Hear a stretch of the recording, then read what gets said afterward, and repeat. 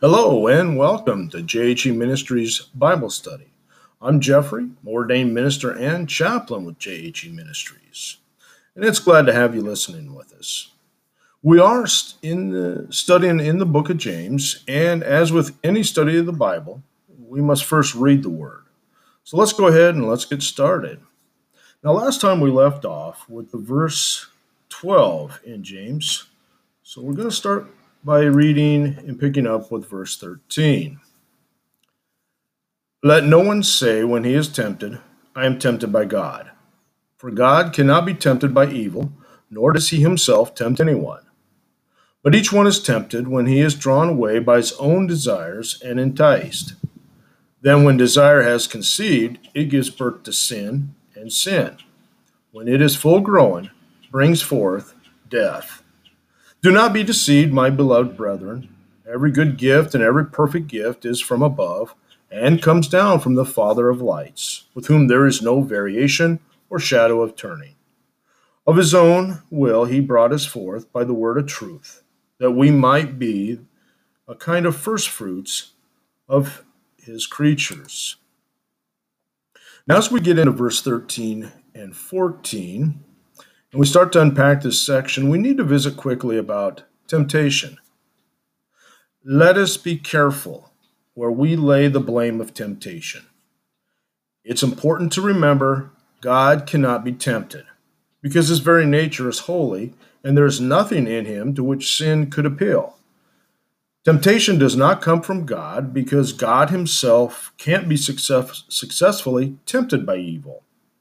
His omnipotent holy will fully resists any invitation to sin.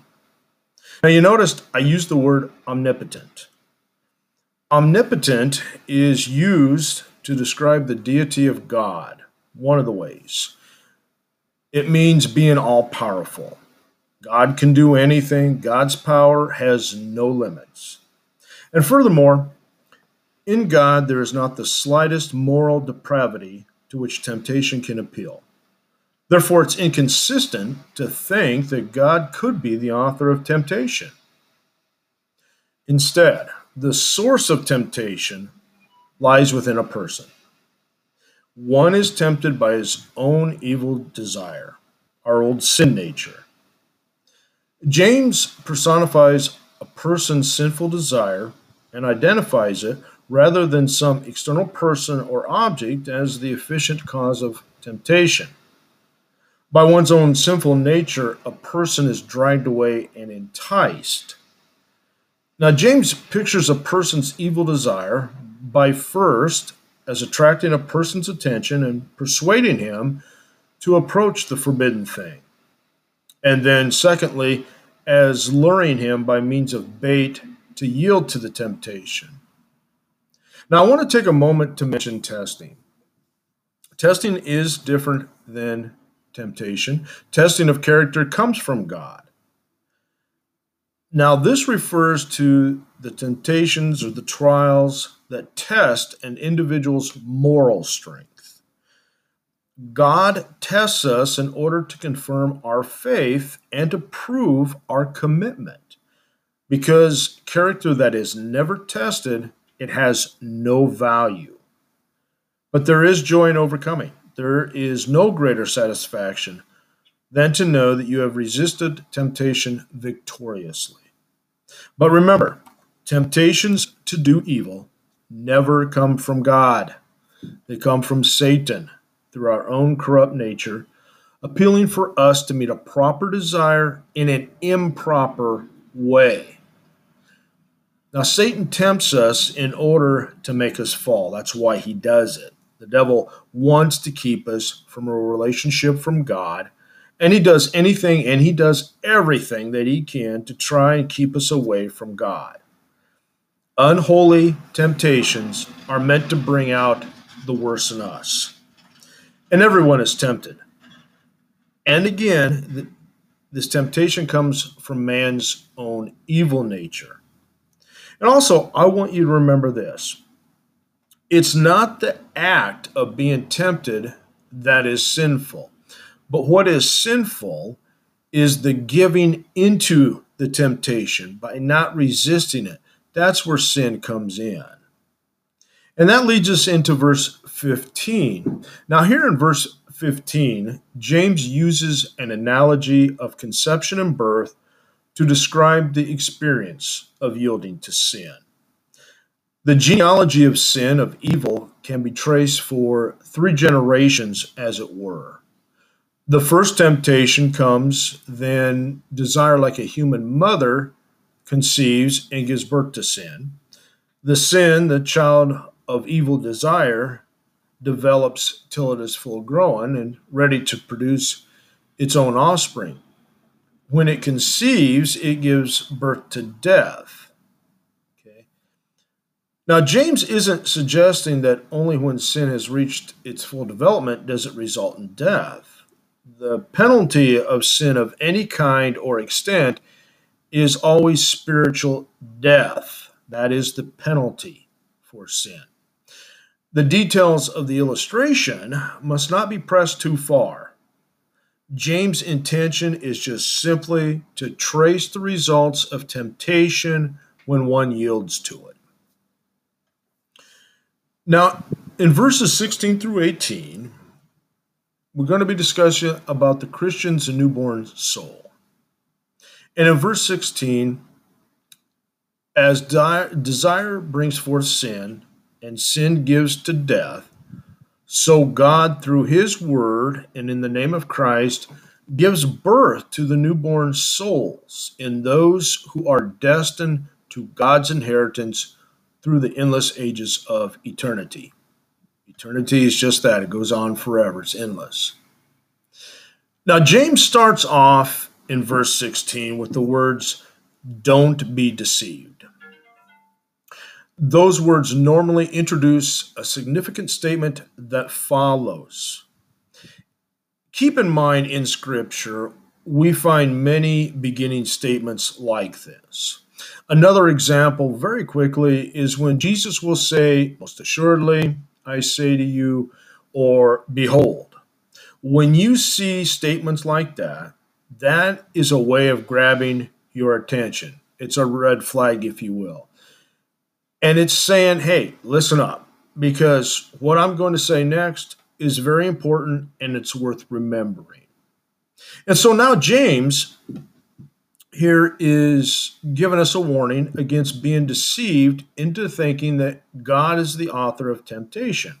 In fact, the specific Greek construction used here may imply that the people that James is addressing have been engaging in the practice that's being prohibited.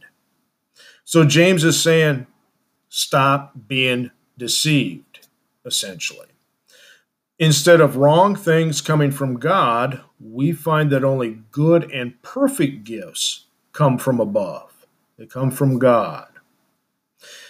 Now we move into verse 17, and this follows the significant statement that the prohibition of verse 16 was intended to introduce. Instead of God sending temptation, which we know that God doesn't, we see that God is the giver of every good and perfect gift. Our God is a God who loves to give. The fact of God's goodness rules out the possibility that he would send an influence as destructive as temptation. In fact, Alexander the Great supposedly said to one of his subjects, who was overwhelmed by Alexander the Great's generosity, says, "I give as a king." Well, our King, who is our Father in heaven, gives to us the infinite God and infinite means, which are limitless and endless. That's what God does for us. God gives us limitless and endless gifts. Now, God's gifts are marked by kindness and helpfulness, not destructiveness. God's gifts are perfect, which in this context excludes any possibility of moral evil as coming from God. And remember Christ's words in Matthew chapter 7, verses 9 through 11, or what man is there among you who, if his son asks for bread, will give him a stone? Or if he asks for a fish, will give him a serpent? If you then, being evil, know how to give good gifts to your children, how much more will your Father, who is in heaven, give good things to those who ask him? You can be assured of one thing, that you can trust God to give wonderful gifts. Now, here also, in this verse, James designates God as the Father of lights, which lights is presumed to be the stars and the planets. The term Father that James uses here, is the Father of lights, may have a twofold significance. It might be 2 points. Pointing to God as the creator of the lights is one, and his continuing sovereignty over them is the second. So we know God is the creator of the lights, and he has sovereignty over them. The words of no variation or shadow of turning. And keep in mind, some of you may have a little different version of the Bible that you're reading from. That's okay. You may have words like shifting shadows or something like that. But the meaning is the same, which is that the shadows are caused by the sun, the moon, and the stars. Now, God doesn't change, and God will never change. That's a guarantee. With God, there is no variation at all. The shadows cast by the sun are minimal at noon, and just before sunset, they stretch out for yards across the landscape. They change, the shadows do. But God isn't like that. He doesn't change. He's not like the shadows. He don't change. God is always the giver of good gifts, and God is never a sadistic being who would entice his creatures to destroy themselves in sin. That is a fact. The old saying is, you can take that to the bank. This is very important to remember. Now, finally, we're going to be getting into verse 18. And as we're led into verse 18, James advances his final reason for denying that God is the author of temptation. Rather than acting destructively, God acts constructively. God chose to give us birth. Seeing that this birth is through the word of truth, which is through the gospel, this birth must be spiritual rather than natural. And God accomplishes this action by his own deliberate choice. Now think about that statement for a moment. God does nothing by accident. Everything God has done was by his own choice. So you were born because God wanted you to be with him. It was his design for you to be here. Now, God's purpose in regeneration is that we might be a kind of first fruits. Now, this figure that James has in mind, it's drawn from Old Testament passages, and we find some of those in Exodus chapter 34, verse 22. And we also find it in Leviticus chapter 23, verse 10. Feel free to look those up. First fruits refer to the first portion of the harvest that's given to God, a foretaste of that which was to come. So it was that early Christians were a preliminary indication of the great host of people through subsequent centuries that would be born again. Think about those words, ponder on them, and next time we'll pick up with verse 19. We're going to start getting into the qualities needed in trials and the practice of the word. So thanks for listening, and until next time, God bless, and remember, keep living Christians.